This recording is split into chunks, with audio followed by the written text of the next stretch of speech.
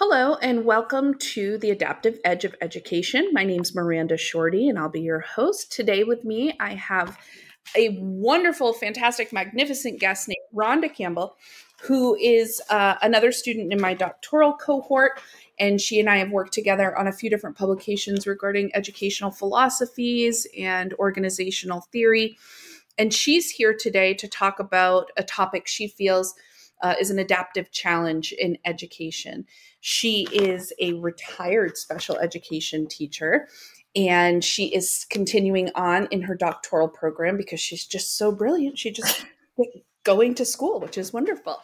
So, Rhonda, if you would like to take it away and let us know a little bit about what topic you're going to talk about today and your thoughts on that topic to start. Sure. So today we're going to talk about trauma-informed classrooms. I'm going to start out by saying that I got involved with trauma as an issue right after my master's program. I was seeing more and more students with difficulties in school due to maladaptive behaviors, and I had really no idea what to do about it. We had no training. At that point in time, the school I was in was starting with inclusion, so all kids were in the classroom. Teachers didn't have any training. So what I did was I attended Antioch University and I went back for the autism spectrum disorder because that was one section where I really didn't have any idea what I was doing. It was a 2-year program. And when I got out of it, I understood behavior a little bit more. I understood why students, especially on the spectrum, were having difficulties in class. Things just weren't set up to meet their needs. So I went back to school at Antioch for another 2 years, and I studied applied behavior analysis. And it was a 33-credit program over 2 years. I had 750 supervised hours on my way to be a BCBA, and started to understand what these behaviors were doing. Behaviors are a way of communication. When someone can't say what they need, how they feel, why they're doing what they're doing, you can kind of tell by their behaviors. I ran an alternative resource room for 3 years with struggling students that were struggling with maladaptive behaviors. I've been the only special ed teacher in K through 4 buildings, running PBIS, so running the Tier 3 program for kids who were really struggling and getting in there and trying to provide interventions. So my background probably for the last 10 to 15 years has really been working with students who have difficulty being in the classroom. So for me, this really holds my heart. I think one of the most,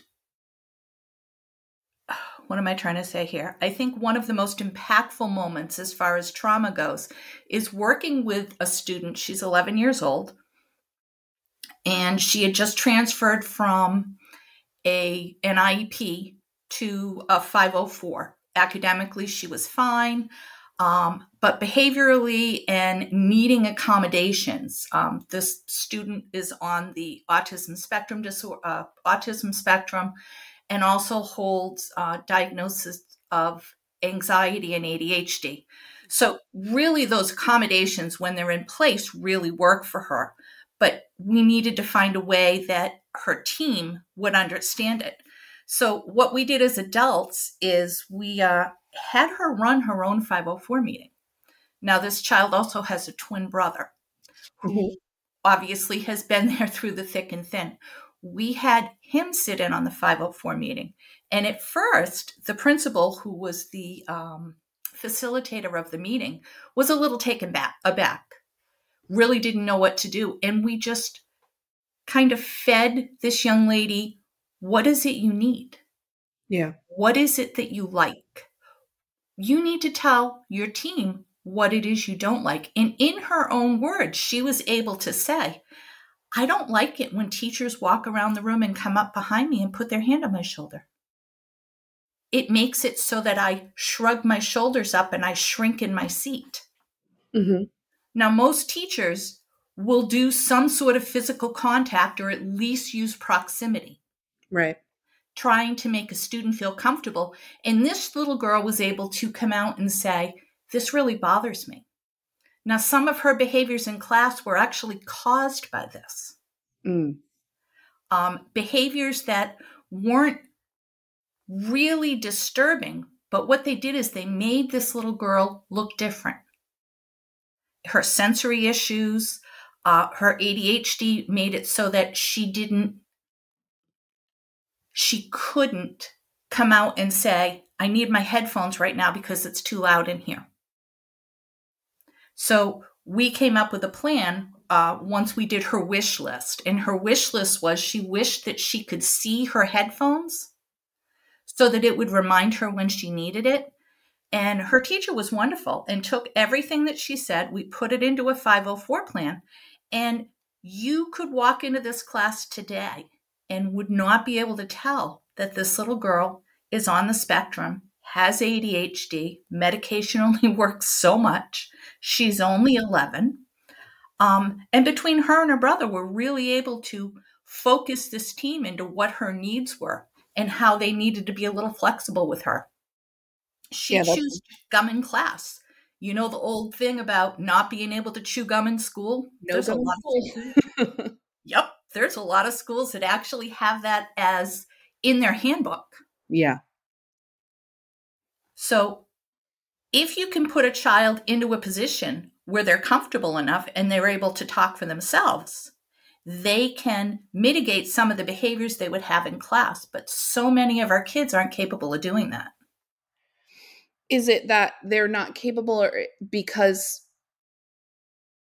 is it that they're not capable, or is it that we aren't giving them space or audience or voice enough to do that? I think it's both. Okay. We need to give them the space. We need to give them that trusting environment, but we also need to be able to have them feel they can voice their opinion. There are kids that just sit there because I don't want to be the only one chewing gum, or I don't want to be the one that's wearing headphones, even though they need it. Right. Sometimes kids only have a relationship with one person in school. When they're working with a team, they need to have a trusting relationship with all parties. I think what you did in that particular situation for that student, in terms of how we think about special education, or how we determine what happens for students who are using special education services or interventions, or students that have IEPs or 504s, was a complete restructuring of what is normally the hierarchical structure in that environment. Exactly. We tipped it on its end. Which is really incredible. And I love that story because the Substance Abuse and Mental Health Services Administration, SAMHSA, they specifically outline how there are 6 principles to helping students in trauma-informed environments in school. And all of them are represented by that one decision, not only to give her that agency over her own meeting, but also to invite her brother and have that input there. You're covering principle number 1, which is safety, the feeling of safety in school for students. You're covering principle number 2, which is trustworthiness and transparency, because there isn't this external meeting happening without her.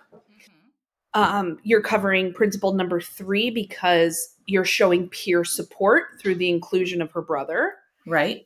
And you're covering principle number 4, collaboration and mutuality, which I've told you before, but I see that as pedagogical partnership, which is the use of both the adults, the teachers in the situation, and the students or children in the situation to create pedagogical change and system change in education, and to help shape and determine what that will look like.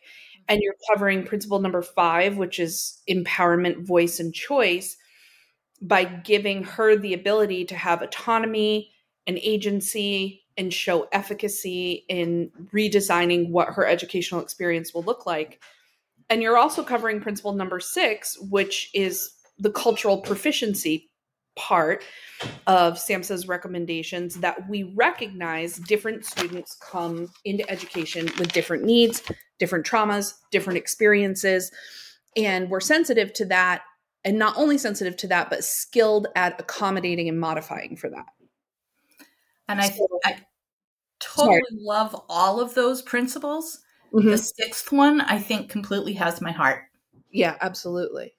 That's the so I'm not sure if you've ever listened to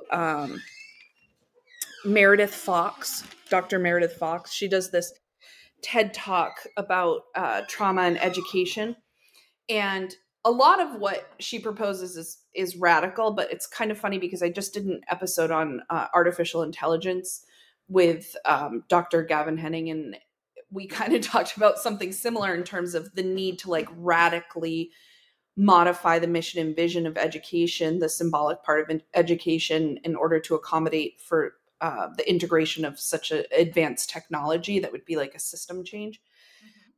But Dr. Meredith Fox talks about the invisible backpack. And she had her own trauma when she was younger. She lost her parent and her sibling, her mother and her sister, very close together. And she talks about how she wore this invisible backpack to school that people couldn't see, that was essentially full of this trauma. Mm-hmm. And because people couldn't see it, they didn't recognize it or accommodate or modify for it. And she went back to one of her first classes after her loss, and she was given a really low score in an honors class. And the teacher didn't attempt to understand why or ask what had been going on or anything, like no reaching out or desire to learn about her or what she was going through, just, gave her the score and moved on. Oh, wow. And that she talks about that invisible backpack and how no one was willing to step outside of the role of just instructor or teacher or educator and, accommodate with the role of listener or mentor or, even, oh, the word just left my head, but like someone you look up to, or a role model. A role model. Yeah. Somebody who's a positive, adult influence in your life. So she talks about that invisible backpack, and really what cultural proficiency is the willingness to see both visible and invisible backpacks, learn about them, appreciate those differences, and then differentiate for them. And I think that comes down to teacher preparedness. For sure. I totally agree. I think when we have teaching programs that encourage that, then we see teachers that teach more holistically. And when we see teacher programs that teach to, we won't name names, but certain ones in the United States that essentially promise to teach you how to be an educator in like 9 weeks flat or whatever and get you your certification, and really just care about being like this, these are the Common Core standards, this is how you assess this, whatever, that don't look at whole child or holistic view of children and what they've been through as complex systems. That's how we end up in these environments where education doesn't serve this part of the population. And part of that too, on top of teacher preparedness, is also the climate of your school. Mm-hmm.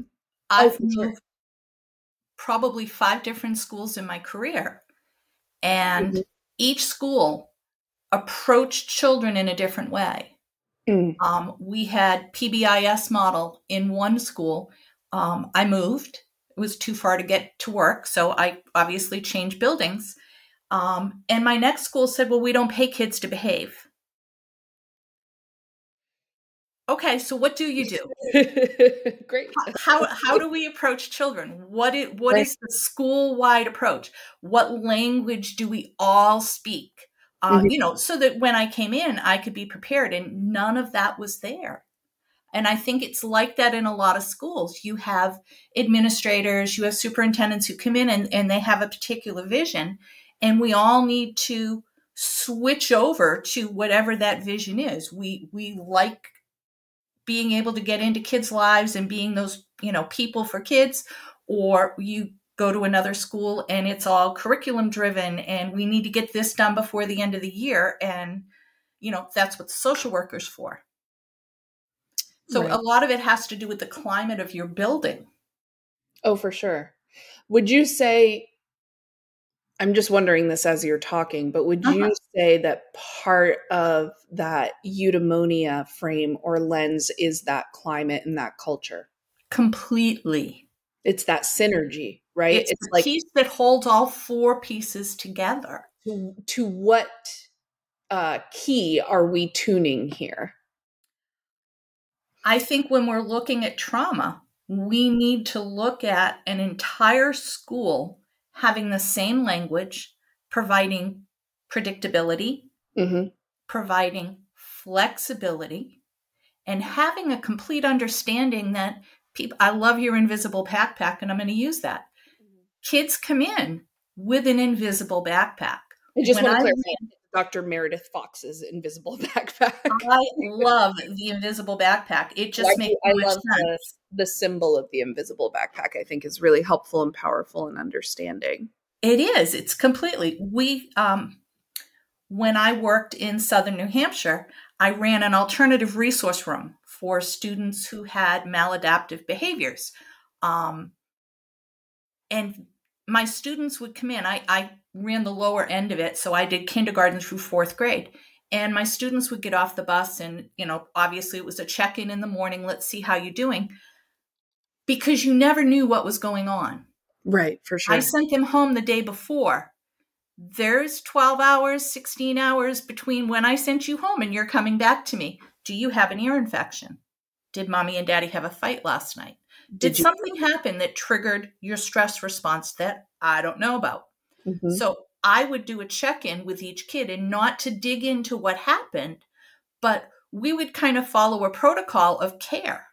Right. Where they would either meet with me or one of the people that I work with. And so, how you doing today?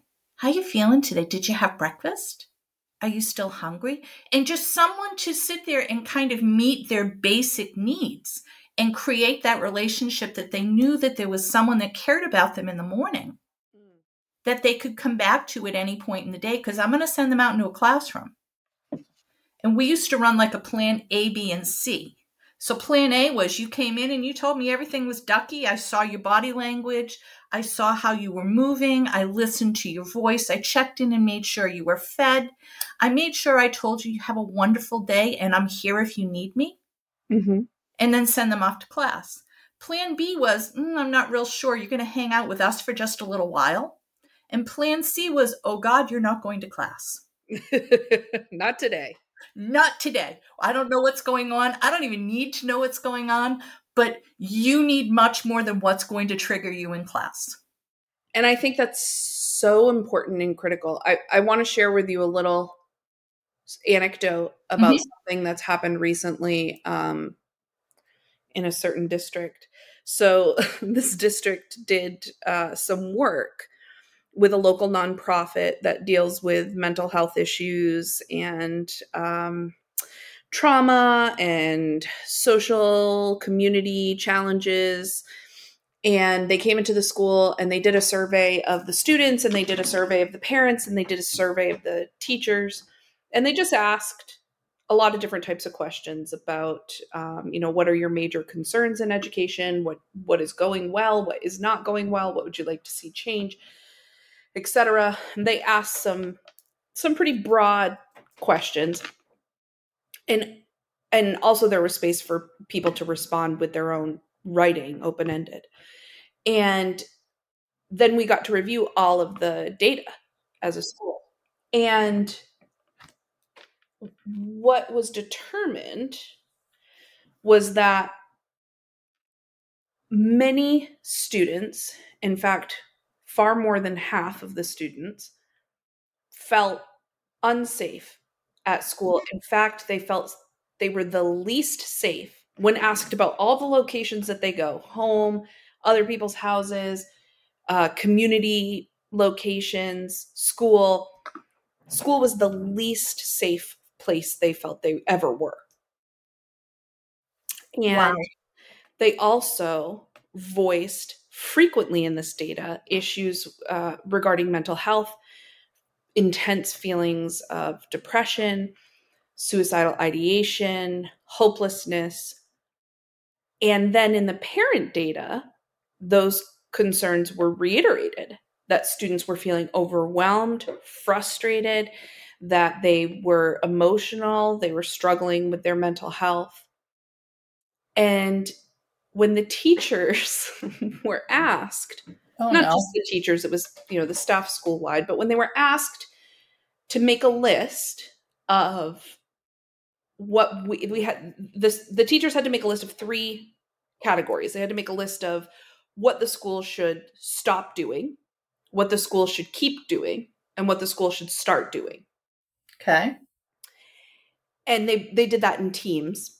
And then the teachers were then given red dots, and they went around and placed their red dot on suggestions in the stop doing, keep doing, start doing lists that they felt would be most impactful and would improve the school the most. Okay. The things that were selected do not align in any way with what we were talking about. It was things like, we want to see more consistent punishment. Oh. We want to see, I'm trying to remember some of the other things. It was all very logistical, like point solution based stuff. Like, just, we want to see this thing change. We want the 4x4 schedule to change. We want the whatever, right? And so we want to make my job easier versus looking at the students. Exactly. No one put their little red dot by things like, we need additional social work support and socio-emotional support. We need more training in socio-emotional learning. We need more time individually and as a group with students for relationship building. We need the reins loosened a little bit so that we can create that space for discussion and voice about something other than content and curriculum. No one put their little red dot by that. No one put their little red dot by, we need additional events, programs, activities that encourage and foster a feeling of safety, of trust, of transparency. And I know those things were on there as suggestions, but no one selected that. And that really aligns with something I overheard recently, which was there were 2 people talking. There was a teacher and an ed tech talking, and the ed tech was saying to another teacher from the school, they were talking about a specific student, and she had said, the next thing they're going to tell me is, due to his trauma, he won't be able to make it to class on time, or he won't be able to pass in any work, or blah, blah, blah. And it's always trauma this and trauma that. And due to his trauma, apparently he's just allowed to be annoying. So obviously when I heard that, my ears perked up and I was like, oh boy, here we go.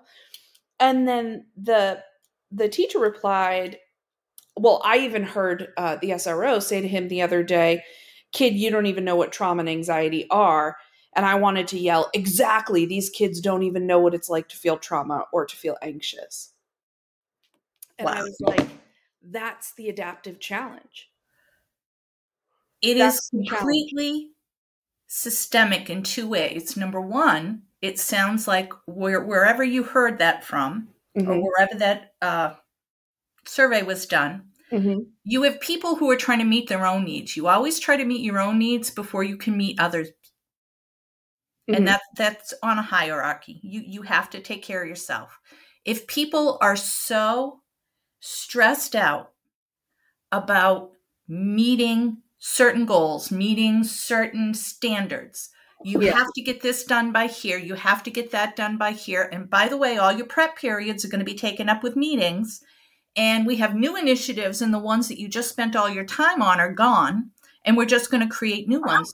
You've created so much within a teacher that there's no room left. Right. So they're taking care of themselves. When in actuality, if as an entire school, you could flip that on its head and have people trained, understand, and maybe even start working with some of these kids, they're going to understand that if you touch that little girl when you're walking by because you have put your hand on shoulders of kids for the last 30 years, you're going to ruin her for the next hour. She's not going to hear a word you say. She's going to have all that adrenaline, all that cortisol, everything get out of her body instead of realizing, oh, made a mistake. Wait, I think I need to send her so she can go run this off for a little while, get a drink of water, come back and repair that damage. Yes. It's two completely different mindsets.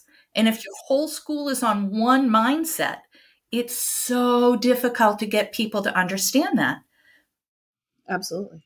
It comes down to teacher training. It comes down to what your policies in your building are. You can't expect a teacher to do everything they're expecting us to do and also be able to understand what kids are going through because they're just so put upon.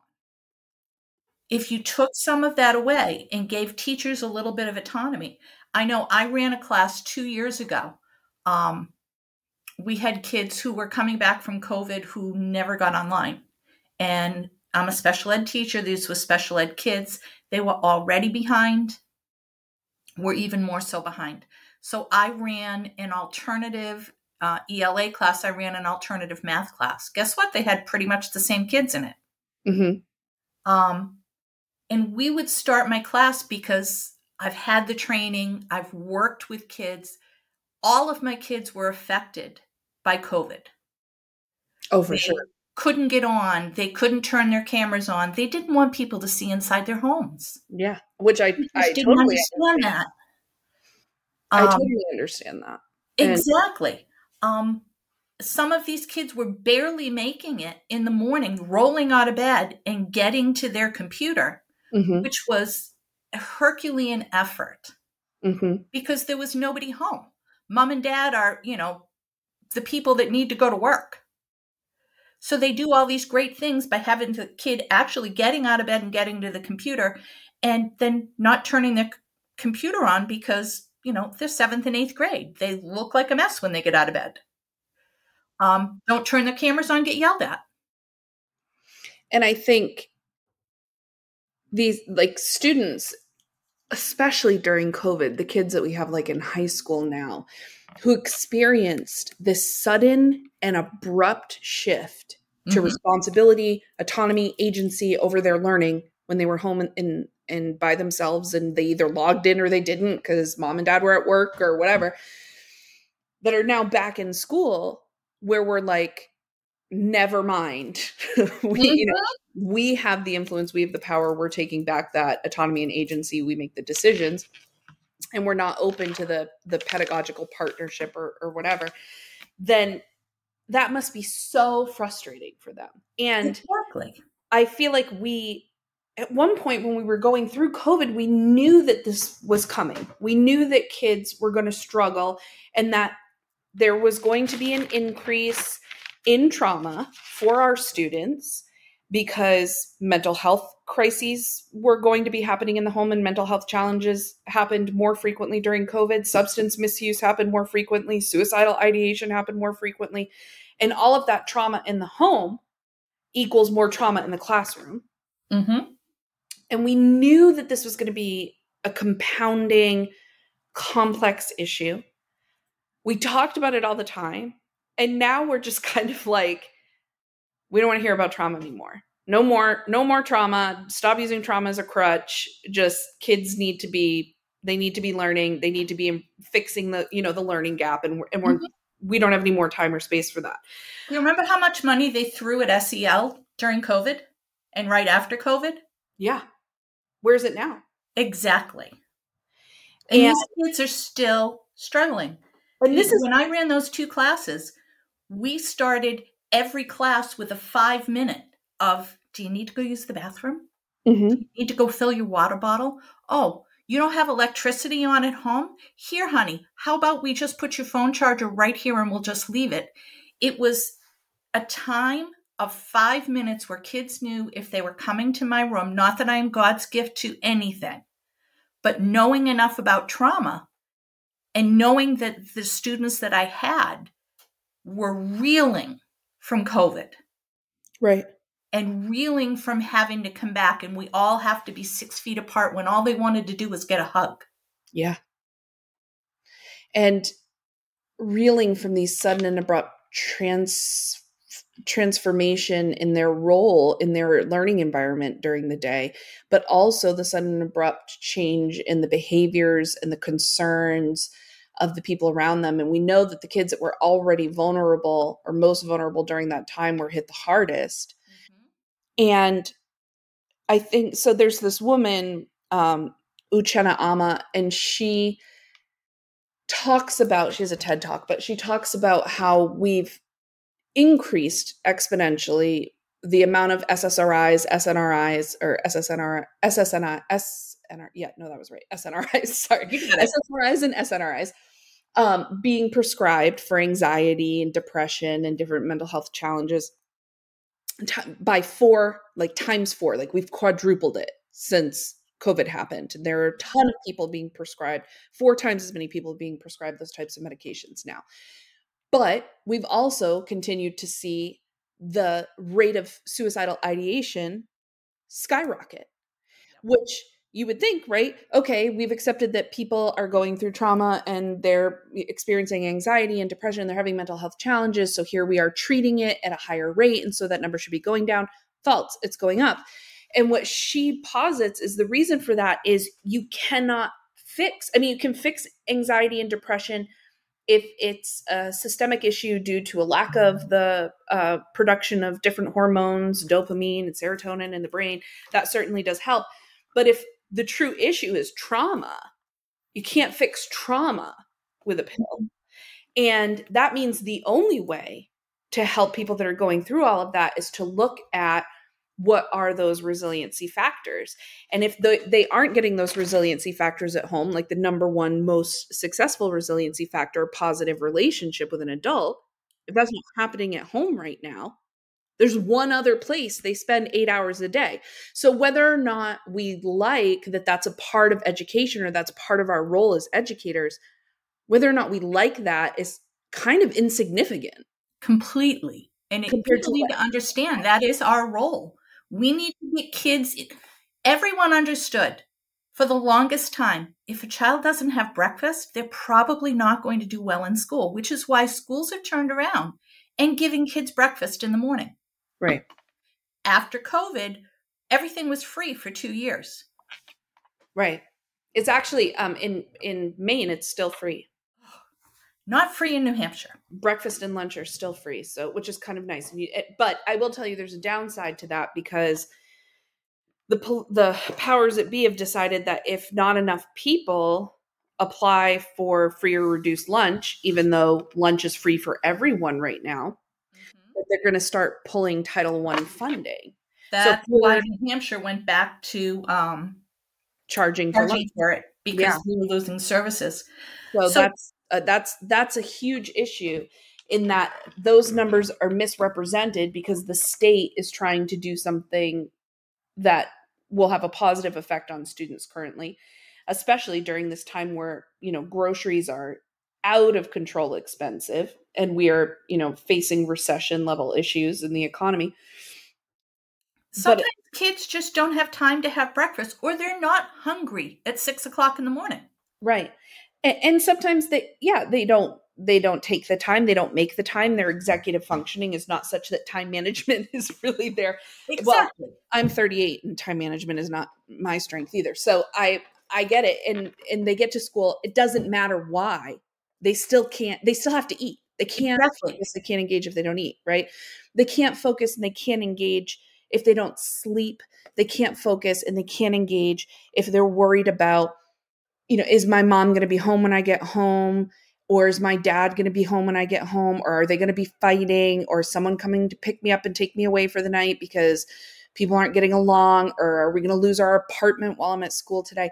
Like no one can function like that. We wouldn't function like that. So I don't know why that's the expectation on children. I don't really understand when we just decided to forsake that issue. But I think the fact that we're not willing, like, and I said that as a generalization, but some educators are not willing to step into that role and say, we have to do something about this part of, the whole child, the holistic child, not to keep using whole child theory, but I'm just talking about this kind of holistic universal view of a child needing that synergy to be functional.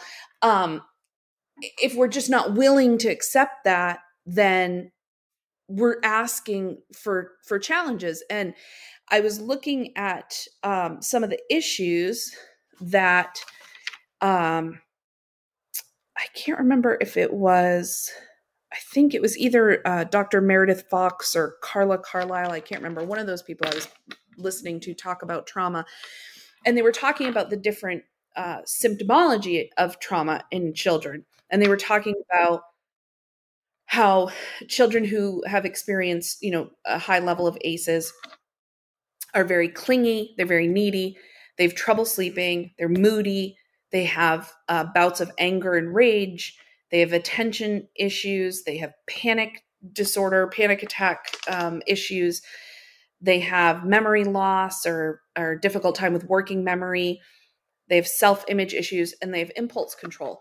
And I was like, well, at least 4 of those things are the top level behavior complaints, classroom management behavior complaints from teachers, right? Yep. Like those are tier 3 PBIS issues. Right. Moodiness, so like mood swings, which is going to be reduced to either disrespect or insubordination, right? Anger and rage, that's probably going to end up being a high level behavior. We're looking at likely some swearing or high level of disrespect, leaving the classroom, leaving the school, throwing something, whatever. Attention issues, that's going to look like a lack of engagement, and that's going to look like insubordination and not being where you're supposed to be, which is a low level behavior that teachers are going to complain about. And the impulse control. And that's going to look like literally anything on the behavior list. Oh, exactly. Tapping your pencil or right. Speaking out or blurting out or any of those. Oh, as a small anecdote, I remember this one time. I know I've shared with you, which apparently now I'll share with the podcast. I have a child who is diagnosed with both ADHD and anxiety, and who also has ACEs from their childhood. And my child was in class one day. Now, this was a tough year for my child. They had been in school. They were in 4th grade. They'd been in school for 2 months. And all of a sudden, my child, who had never had a behavioral referral before in their life to the office, never, not one time, no ODR, nothing, ever. All of a sudden, in 1 month, had over 40 behavioral referrals to the office. Wow. And no one was like, sound the alarm. Something's going on. Something's going on there. Until I went into school. And I went into school because my child was at school and a marker rolled off their desk onto the floor. And my child impulsively jumped up, ran to it, grabbed it, and went and sat back down. Well, the teacher had just said everyone needed to stay in their seats because this was a particularly rowdy 4th grade classroom. At 9 years old. At 9 years old. Okay. ODR, sent to the office. Mm-hmm. Sent to the office for getting up from the seat and picking up the marker. So obviously I went in and I was like, someone's going to have to break down for me what's going on here. Like my child's never had a behavioral referral, and now they've had, 40 something in a month. Something's wrong. And we finally did work out that my child had finished essentially the entire curriculum for 4th grade, everything his teacher could throw at him, by October. Oh my God. So we have a very bored child. Very bored. Impulsivity. And a very frustrated ed tech who was constantly in battle with my child, who was saying, I've already done this work. I've already done this work. I've already done this work. and was frustrated and was witnessing themselves receive, the same thing over and over again. And so they were frustrated and knew it and knew that they were being given busy work and just could not keep it together. Well, they also have ADHD and anxiety, and there's some other compounding factors, but that hadn't yet presented in a way that was detrimental at school until that particular year. And I had to go in and advocate and fight tooth and nail to have my child moved up to 5th grade. Mm-hmm. The curriculum was done, and have my child given a 504 for anxiety and ADHD, despite the fact that there had been no academic challenges, that there were only behavioral challenges, and there was only a 1-month history of behavioral challenges. That's the definition of a 504. Right. It's to allow access for a medical reason Mm-hmm. to the curriculum. And the fight for that's ridiculous. And it was a battle, but we eventually found a way to make it work. I may have walked into a meeting with an annotated bibliography to my point. That may have been part of it. But I remember feeling so exhausted. The only reason I knew how to navigate that and determine what was going on and help my child build a connection with someone in the school and find some level of safety, of trust in the school, of support, of voice, was because of the work that I do. And if I had not had that background, I would have had no idea how to navigate my child out of that. And my child probably would have been, from that moment on, labeled as, someone that teachers have to watch out for, or be careful, that kid's a lot to handle, or whatever. Or put a B on the card that identifies them at the end of the year when they're trying to figure out classes. As a behavioral. High kids, low kids, and behavior kids. Yeah.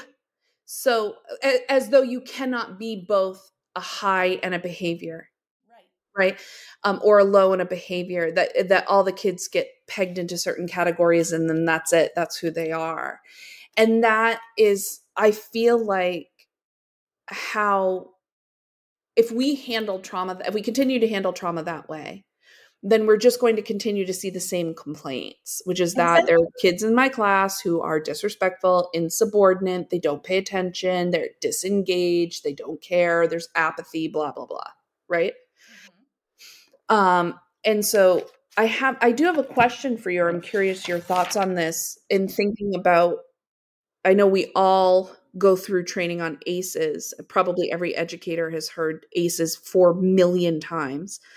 And we talk about the core ACEs, the different types of neglect and abuse, divorce, parental loss, untreated mental health issues in the home, untreated substance misuse in the home, homelessness, witnessing violence. And I know a couple of those they're thinking about, or they're like being added probationarily. Like they're not 100% there yet, but they're like considering those. I think there should be a lot more. Oh, I totally agree. And I think the more that we do this kind of work, the more that there needs to be, because the more that we learn. Can you tell me a little bit about, like, what if you could add like 3 ACEs that we don't currently include on the ACEs list, but should be, like, were we to pre-screen for ACEs in children, to do some sort of trauma pre-screening to help sort of determine what students are most at risk of trauma-influenced behaviors or trauma-influenced educational experiences, what 3 would you add? I would definitely add, I don't know how to put it. I would say a really rough year in school. Like bullying? It could be bullying. It could be teacher apathy. It could be having a teacher that you don't gel with.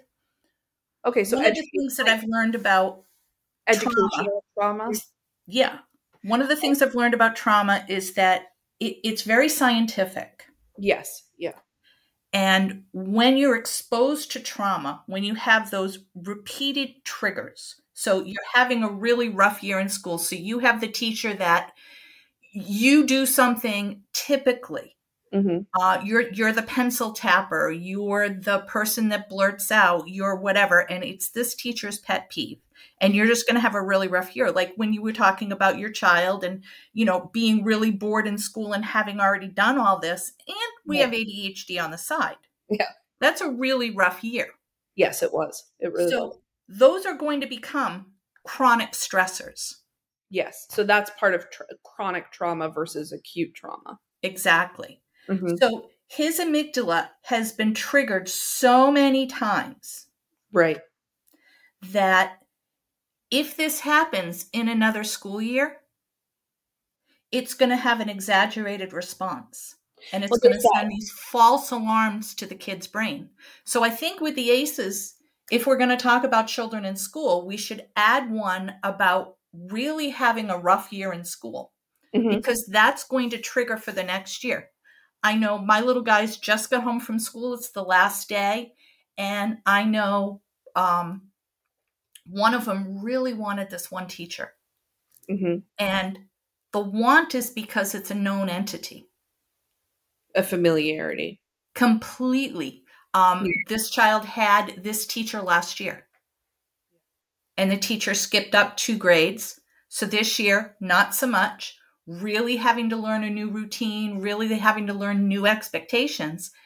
Yeah. And in this little body's heart, they wanted to have that familiarity again because there was such a gel between the teacher.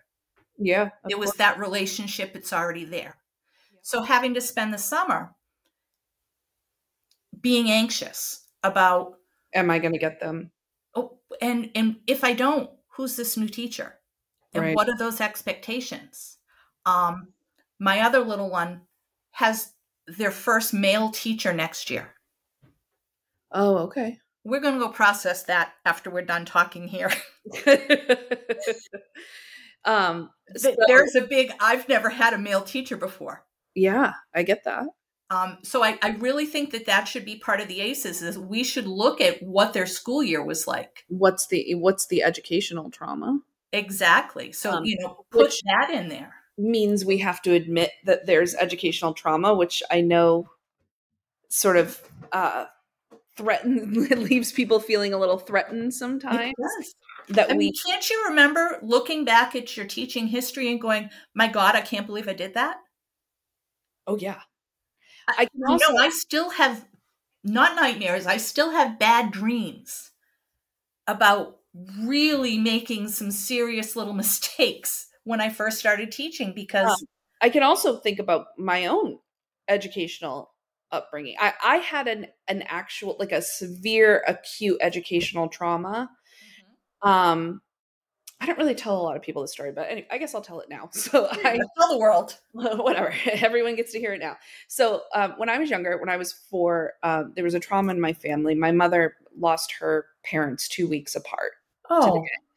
And we moved abruptly to a different area, completely different in that it was not urban. It was very rural. And it was in the middle of the woods, and it was far from everything that I knew. And I showed up on my first day to my new rural school wearing a t-shirt that said City Girl, and I had stirrup pants on, and I had like a side crimp ponytail. It was an unfortunate look. And everyone immediately was like, that's not how we dress here. And it was also, it was the middle of the school year to add to everything else.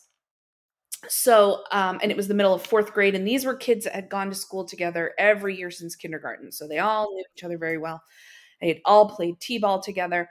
And I'd come from a gigantic district that was very transient, where everybody made a new friend every day. It didn't matter. And we dressed differently, and we spoke differently. And I stuck out like such a sore thumb. It was horrifying that night I made my mother go to the store and buy jeans and sweatshirts for me, because that's what all the kids wore.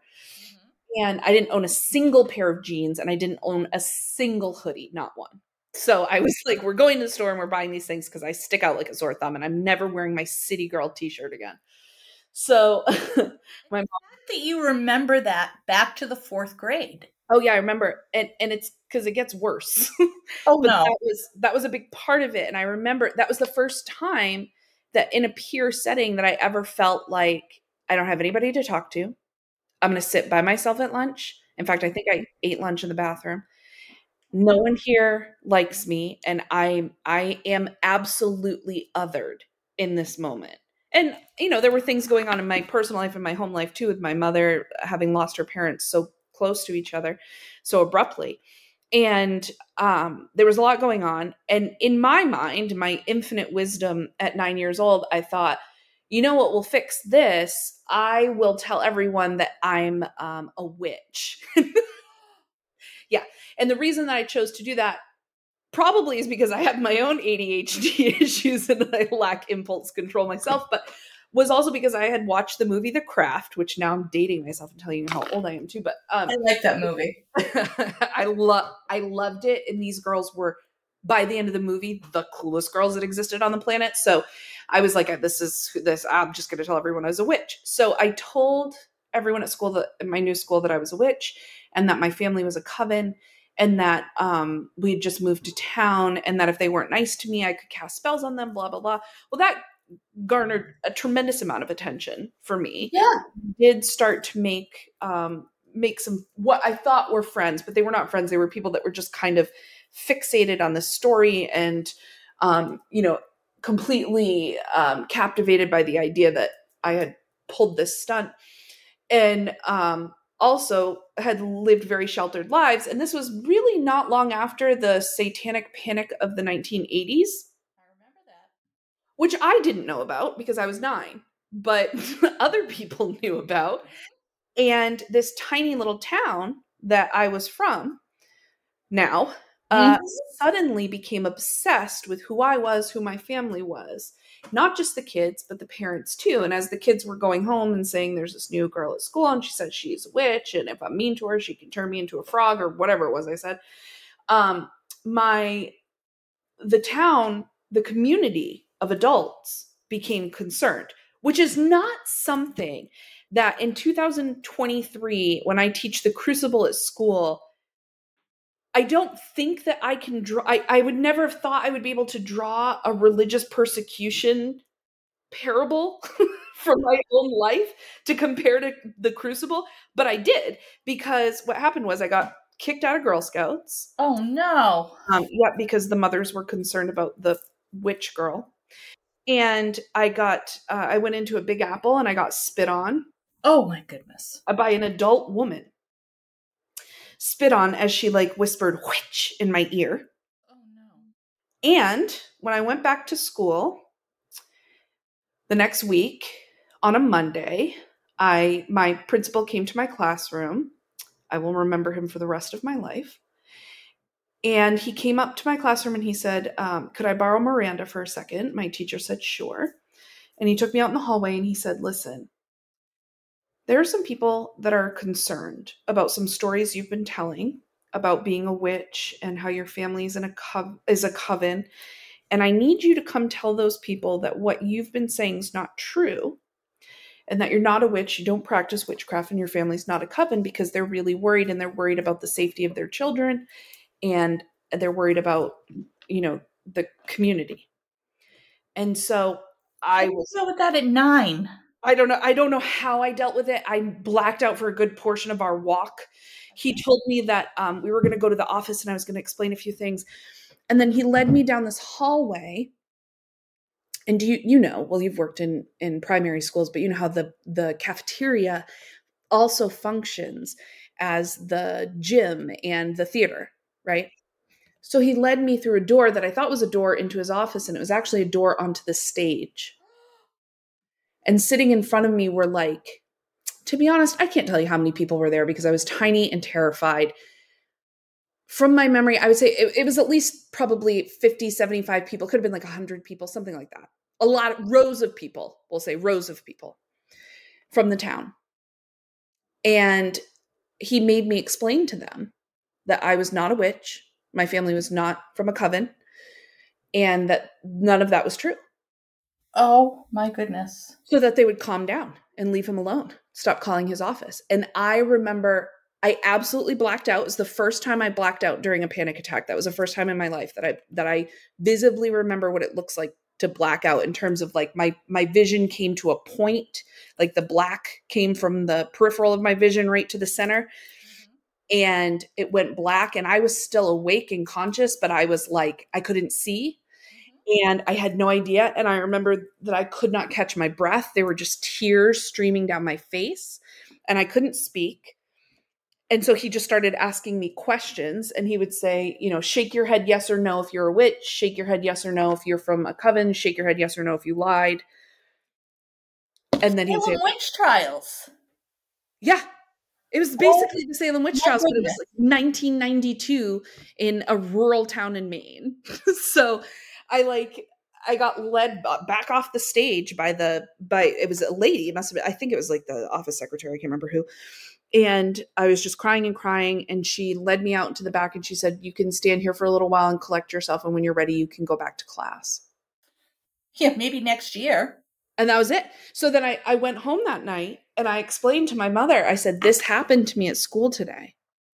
And she was like, no, it didn't. And I said, yes, it really did. You can call my principal and ask him, this happened today. She didn't believe me. Oh, no. And she was like, that can't have happened. That violates a multitude of civil rights protections. That didn't happen to you and your First Amendment. And I was like, it did. And I never built a single relationship with another educator from that moment forward until I was an adult and I went into graduate school. In fact, Deborah Nitschke Shaw was the first person outside of, people that I worked with in education that I built, like the first educator I built a relationship with. I didn't trust any of them. And that goes back to that chronic stress where you just have this exaggerated response to stimulus. Yeah. So anytime, it's science. You were so traumatized by that event that you could not make another connection with another adult in education. And the same thing happened for my child after that couple of months that he spent where he felt he was really under the thumb, and being just, I don't know how to say it, persecuted in his class and devalued. And just, he really felt like it was so rigid that he just could not breathe without, being given an ODR or whatever. He really struggled with that. And that was like a constant release of that cortisol, which, impacted him and impacted his brain development and everything else that they talk about when they talk about, the physical impacts of trauma and stress. Which is why they have ACEs in the first place, because, how much cortisol can you bathe a little brain in before it really starts to hurt? Which goes back to what I was saying a while ago. We realize that we can't have children in school who have not eaten. Right. And teachers get that. And we have so many teachers now that are on that bandwagon and are trained. If you see something a little bit off, the first thing we say is, hey, how are you feeling? Do you need to go see the nurse? Did you have breakfast? Yeah. So why can't we turn things around and look at a child and maybe go through those, and you get a note about, they're okay and they've had breakfast? Why can't we get teachers and, people in administration to understand that there's still other things that can be wrong? I know I was doing some reading before this podcast, and one of the things that really hit home in, Alex Vanette's book was a child who every single time they go into class and they're late, they get in trouble and they're embarrassed. And so now they're triggered by walking to the door and being late, where I might be the teacher where that's okay. Right. But they can't. I remember I had a student, this student probably has 10 out of 10 ACEs in their life, my guess is. And they were experiencing homelessness. In fact, they were found sleeping under playground equipment at the school one time. And this student frequently fell asleep in class, obviously. And I remember on their last day of school, they came to me and said, every single class that I go to for my entire life, I have sat in like a complete state of panic because I'm afraid I'm going to fall asleep and get yelled at. And your class is the only class that I've ever been to where I wasn't afraid that if I fell asleep, you would change how you felt about me. Mhm. And that broke my heart because that means like their entire educational experience was one long panic because they were just getting yelled at for falling asleep, which what really was not their fault. Right. And it was, Kids do not sit up at night and yeah. try to devise ways to drive educators crazy. They have other things to do. So Yeah. when a child is displaying a behavior that is not typical or one that is a little off-putting, it's not because they're trying to drive you crazy. It's nothing that you can take personal. And on top of that, you might not ever find out why they're doing it. It's Right. not our job to dig in and discover how many aces this child has, or, what's the trauma of the week. It's our job as educators is to develop a relationship where no matter what this child is going through, they feel safe with us. Exactly. I had probably one of my favorite students ever. I knew home life was difficult. I knew mommy and daddy took turns getting in and out of jail. Yeah. I knew that he felt very responsible for younger siblings, and that's all I needed to know. Yeah. That's a ton. That's a ton of pressure. That's a Right there. ton. And whatever was going on in home, I didn't need to know who was in jail for the week. I didn't need to know who did something wrong or whatever. It wasn't my job to do that. My job was to understand that if this child came to me and said, "Can I charge my phone in your room?" My job was to say, "Of course." Yeah. Not even yes. It was to say, "Of course," to give him permission to get what he needs. And the world will continue spinning. Exactly. And to make it so that if he wasn't there for a week, to understand it wasn't him doing this. Children want to come to school for the most part. Yes. If they feel they're in a safe place where they can trust people. That's it. That's all they're Exactly. really asking for is, am I in a safe place where I can trust people and I have some level of efficacy and autonomy, and if I do, then I'll like coming here just like adults do. Exactly. That's how adults feel about their careers. You're far more likely to be engaged and want to stay where you're working if you feel you have some level of safety and respect and value and agency and autonomy. Kids are the same thing, you know? Exactly. And, Um, and we need to look at it as a way of building relationships with kids without being that person that is in their business. right.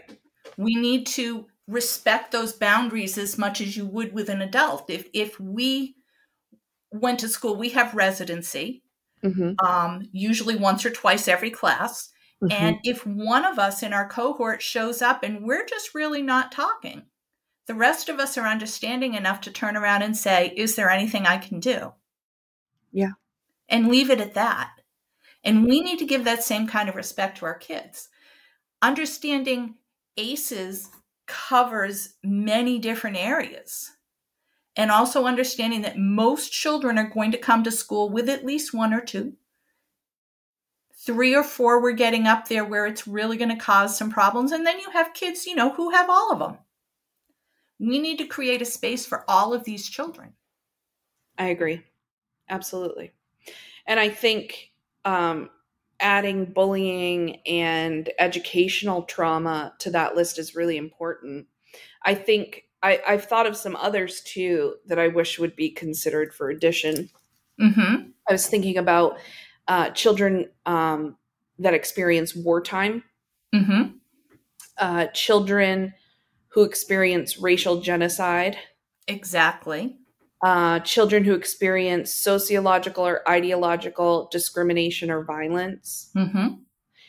And I've been thinking about that because I've been looking a lot at generational trauma And this idea that any kind of trauma or stress, prolonged trauma or stress, ends up becoming something that you can see has changed a person's DNA, their DNA sequencing, their brain development, their mood stabilization, their limbic system, their stress response. Like all of these things can be seen as having changed in children who had parents or grandparents that experienced those traumas. It's like generational poverty. Yeah, it literally restructures their DNA. Exactly. I And think we can add marginalized communities to that. oh, absolutely. I think when I say sociological discrimination or violence, I'm talking about any sociological minority, whether that's a racial minority, gender minority, sexuality minority, religious minority, Exactly.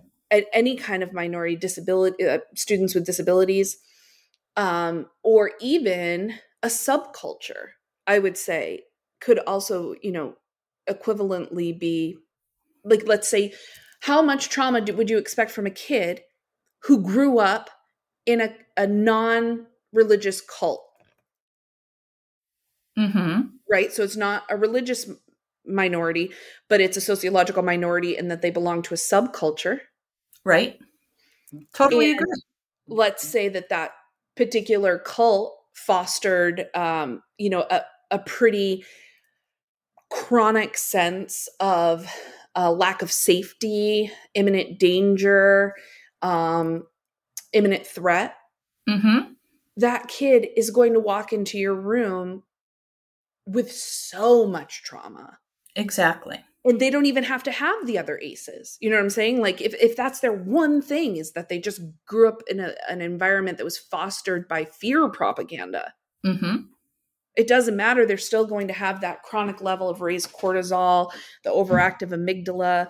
And even if they didn't, but let's say their parent did or their grandparent did, all of that DNA sequencing changes. And I think that that's really incredible. And I was reading a little bit about the study on the grandchildren of Holocaust Mm-hmm. survivors and how their DNA was so heavily impacted and how they changed significantly genetically, even though they weren't alive. They weren't even alive for the event. But that trauma was passed down through their DNA sequencing, which, talk about an invisible backpack, Right. you They know? don't even know they have it. Yeah, they might not even know why they feel that way. And so that's really incredible to me, which is even more, I think, of a reason that when we talk about being trauma skilled or trauma informed, we really have to do it as a whole system. It can't just be a trauma informed group in a school, or like Right. a school within a school. It can't just be a trauma informed teachers situation or trauma informed administration. It has to be a trauma informed all of staff.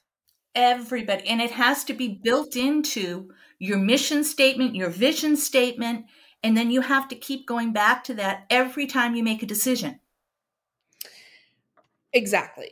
And I love that you mentioned the mission and vision statement, because my next question was Woohoo! going to be, when we consider Bolman and Deal's framework, their theoretical framework for organizational theory and structure, Mm-hmm. and their 4 lenses, which we've so generously donated a lens to We make did. it 5 lenses. Um, where do you, so I'm just going to reiterate them again: the structural lens, which is the factory version of an organization. It's how we produce what we produce. And then the human resources lens, which is the family dynamic. This is like the interpersonal relationships and how people within the organization deal with one another and feel about one another. The political lens, which is the jungle symbol for an organization. It's what is the hierarchy? Where does the power and influence fall? And then um, the symbolic lens, which is that temple symbol of mission and vision within an organization. And then lastly, our eudaimonia lens, the symbol for which is a tuning fork. It's that synergy to which an entire organization is tuned together to work most effectively and efficiently. And I think when you were talking about what you did with that student in terms of bringing that student into their own 504 meeting with their peer support to discuss what would be helpful for them, I think that breaks down in the same way those 6 principles from SAMHSA breaks down into those lenses. So when we talk about the safety that a student feels, to me, that's structural. Have we implemented the protocols, the practices, the tools that we need to help students feel safe? The trustworthiness and transparency portion of SAMHSA's 6 principles, that's human resources lens. Peer support, that's human resources lens. The collaboration and mutuality, or the pedagogical partnership, which is how I understand that particular principle, that's the political lens. And the empowerment, voice, and choice, the agency, autonomy, efficacy, that's political lens. And then the cultural proficiency is the mission and vision, the symbolic lens, or the mission and vision of an organization. And I think from the eudaimonia lens, well, you tell me, do you think that this adaptive challenge, because I think these lenses are the best way of understanding adaptive challenges in an organization, or how to create system change? So I think that trauma-informed schools is an adaptive challenge because leaders can't do it by themselves.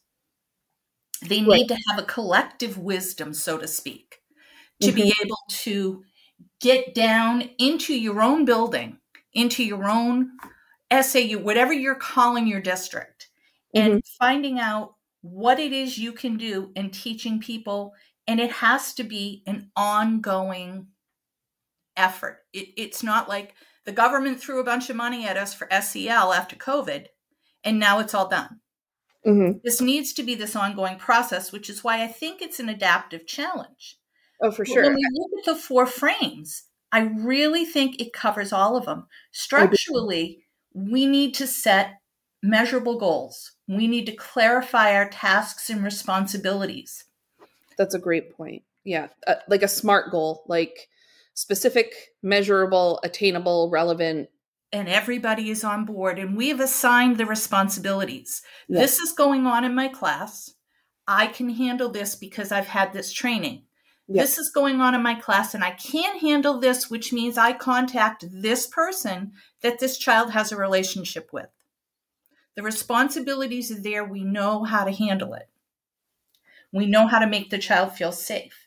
I think it also covers the human resource effort because within the human resource part, it's giving employees the opportunity to perform their jobs while at the same time allowing them to be human, allowing them to have contact with kids, to be able to have personal growth, to be able to give kids agency, for teachers to have agency, for teachers to look at their classroom and say, oh my God, this lesson is just not going to work today. You know, so-and-so did this, or this just happened.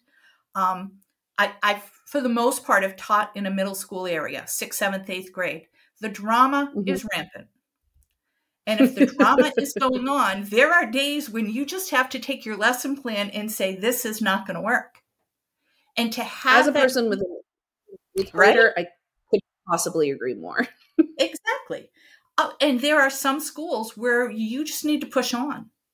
And then there are other places where, you know, the human resource part of this frame works really well. And teachers have that agency to go, this is not going to work. You know what? We're going to go outside and we're going to take a break and we're going to read. Yeah. Politically, I think the political frame of it, a lot of it is you have a leader and you need to get your people behind it. But the leader has to be able to give enough support to their people where people will get behind it. Does that make sense? I'm not going to tell you as an administrator, you need to be more trauma informed. I'm going to have a vision. I'm going to allow other people to be part of my vision, to guide them in a direction. I'm going to give them supports. I'm going to give them training. I'm going to let them know that I'm going to do the work with you. And this is the way it's going to be. And this is why. I have a perfect example of when the political frame becomes an issue when we talk about trauma-informed and trauma-sensitive schools, or even socio-emotional learning. Because I have heard a school board member say during a school board meeting, it's in the minutes, I'm so sick of hearing about this SEL BS. No more SEL BS. Yeah. And that is not what we need as leaders.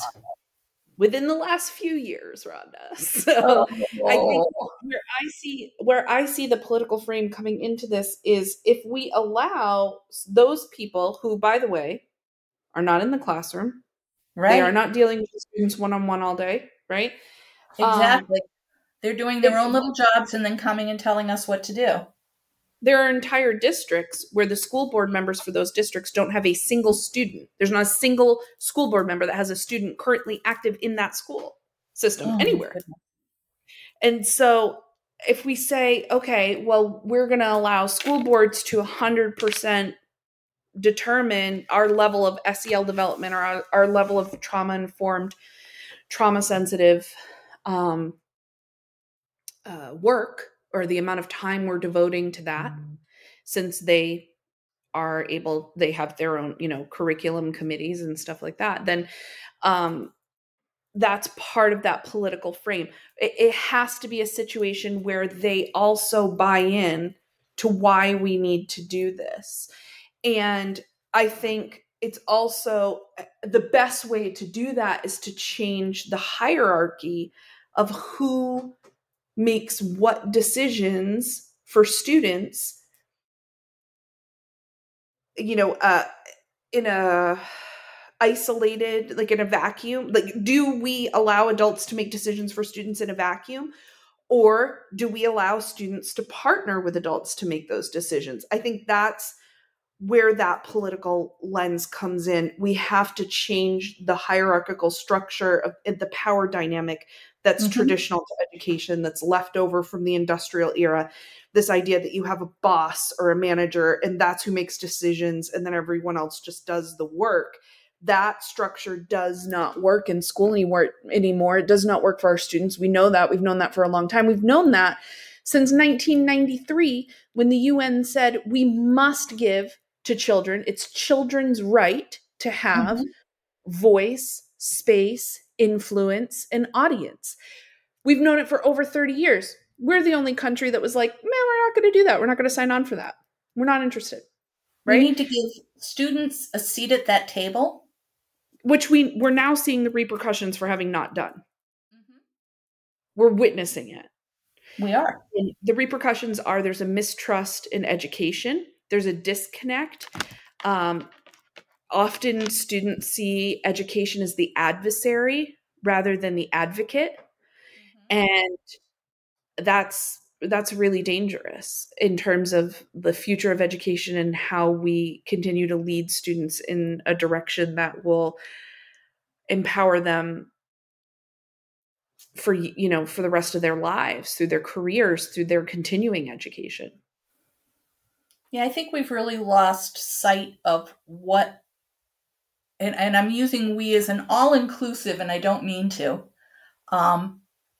but losing sight of what it is we're supposed to do. We're not creating little factory workers anymore, where everyone needed to toe the line, and we needed to make sure that when you grow up, you're able to listen to directions and follow it, and you're able to walk in a straight line. And I mean, that's not what we're doing anymore.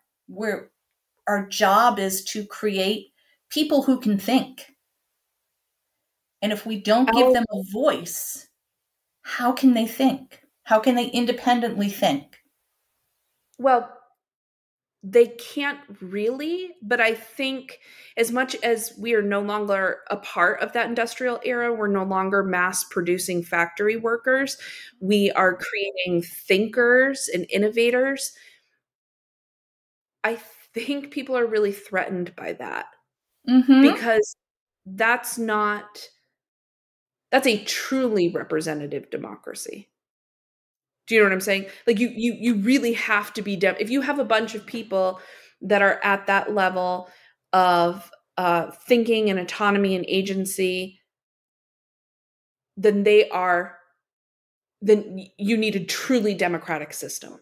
Right. Not just people who have experience and are educated at a level where they would be, powerful in the political sphere or the economic or government sphere, but everyone is working to their max potential. And Do you that's think what that we're to some supposed to be extent, doing. but do you think to some extent that's a little threatening? I To think some to power? some people that's a little threatening, When we especially say, people who completely buy into capitalism and, are the 1% who have all the money. yeah, I mean, You don't want anybody to take that over. When we say every student succeeds act, do we really want that? I know As a that's country? something I would like. I would too, but do you think the general we, the universal we, The universal we kind of scares me sometimes. And I think a lot of it is because they don't have the information and they don't want the information. Yeah, I agree. I mean, one of the things that my husband and I joke about all the time is our grandchildren are going to be the people that design my nursing home. I would really like them to be intelligent, okay? I don't want to live in the nursing homes that are out there right now, but if you think about it, the children who are our grandchildren's generation are going to be designing how we're going to be cared for. Yeah. Do you want a factory worker or do you want somebody that's innovative? No, here's what I think. I'll be honest with you. I think the factory worker can also be the innovator, which is the part that we don't like as an ideology, as a country. I don't think we like that people should not be compartmentalized that way. That you have blue collar and white collar. You have innovators and you have followers. You have leaders and you have sheep, right?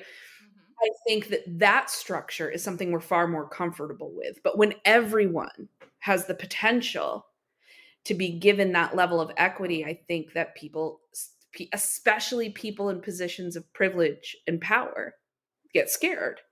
Agreed. And that's why they don't ultimately want to fund that. They don't want that to be their problem. They don't want that to be their responsibility. They like where they're at, It's on the same line as there's so many educators that look at, we need to get kids ready for college. Yeah. What if they don't want to go? What if they want to go and do a trade and be innovative? Because I love that word. Yeah. Be a contractor, be a carpenter, be a plumber. Please take care of my house. Please. Because I don't have that skill set. Right. Nor will I ever going to fix my car. My brain does not work that way.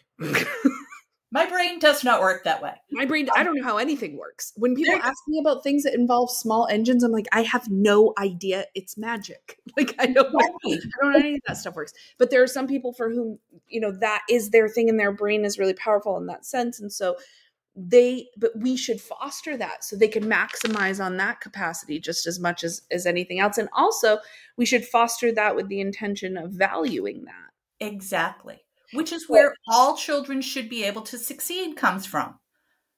They should be able to succeed in an area that makes them happy, that they excel at, which means that we need to offer opportunities to a lot of different children with a lot of different try out different things. With a lot of different needs, a lot of different backgrounds, experiences, traumas, kids that are coming into the educational sphere from 17 different directions. We have to be willing and open to all of that rather than being dismissive and devaluing. Right.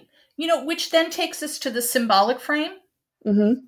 Because people need to have a purpose. They need to look at their work. They need to look at what they're doing with meaning. So if I have someone in my classroom who is extremely mechanically inclined, I should be offering, even though that scares the daylights out of me as an educator, offering opportunities for that child to use that part of their brain. Oh, for sure. To become more proficient at it, personalizing some of that learning. Yeah. So that kids can achieve to great heights. Again, I need somebody to take care of me in my old age. Someone needs to design a nursing home I'm going to be okay in. Somebody needs to, fix my car. These are things I'm not good at. I do what I'm good at. I do what I enjoy. There's meaning in my work. And all children should succeed, is that we should be offering all of these different things so that students can find what they're good at, what they're passionate about, and run with it. And feel like they're capable of doing that. That there's someone in their corner who believes that they can do that, regardless of what they've been through or what they're currently going through or what their background is or what their parents did or whatever. That there's someone who is saying, no, I actually think you can nail this. I think you can do it. Exactly. And it needs to be a group of people. It can't be just one. Yeah. You can't go back and look at your education like all of us do and go, I had that one teacher. In a great world, it would be really helpful if it was more than one. Exactly. I had this group of teachers who just inspired me too. And were willing to meet me where I was at in terms of what I was going through and what I had to offer. If you look at the general public, we all have at least a couple of aces. Most people have at least one or two. Yeah. Right. And if that's going to be triggered in school, that person deserves just as much as someone who has 10 aces. And I would argue, and I know there are people that would probably challenge me on this, but I would argue post-COVID, we all have at least one. Oh, absolutely.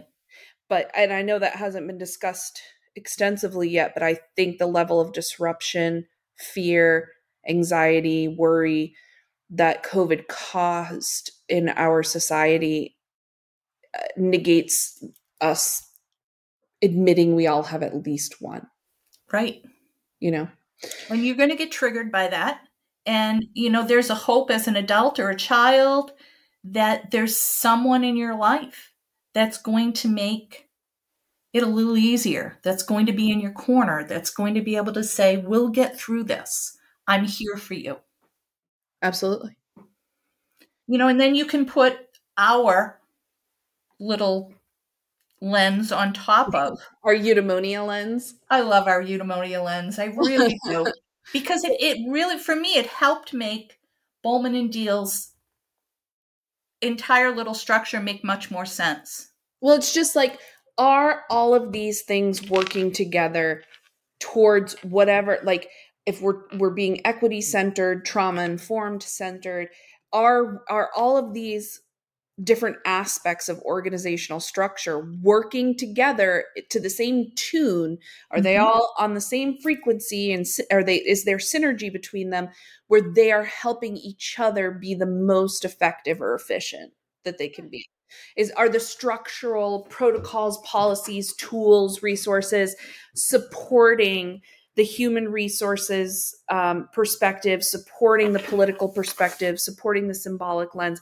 Like, are these things working in congruency, or are they at odds? And I think in education, in regards to trauma, even if you have an entirely trauma skilled and informed staff, if your mission and vision isn't also to include trauma informed educational structures, if your political lens isn't such that the hierarchical structure supports a trauma informed environment in your school, and if your structural frame isn't there, then what are you even doing?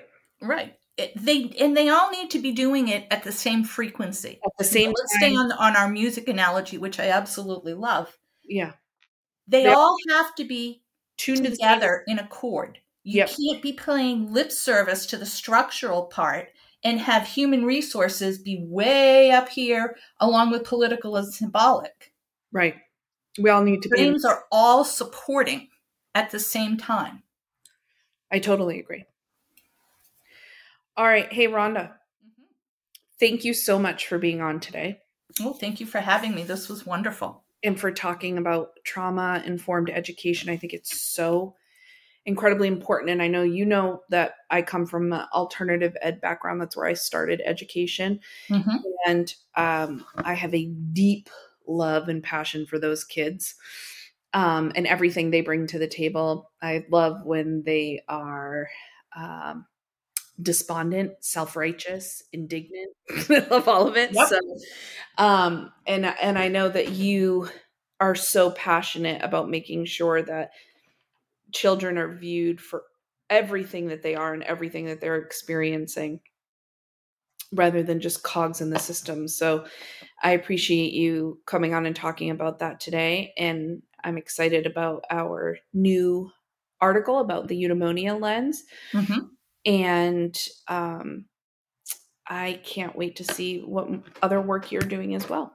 Perfect. Thank you so much for having me. Absolutely. I will talk to you later. All right. Bye.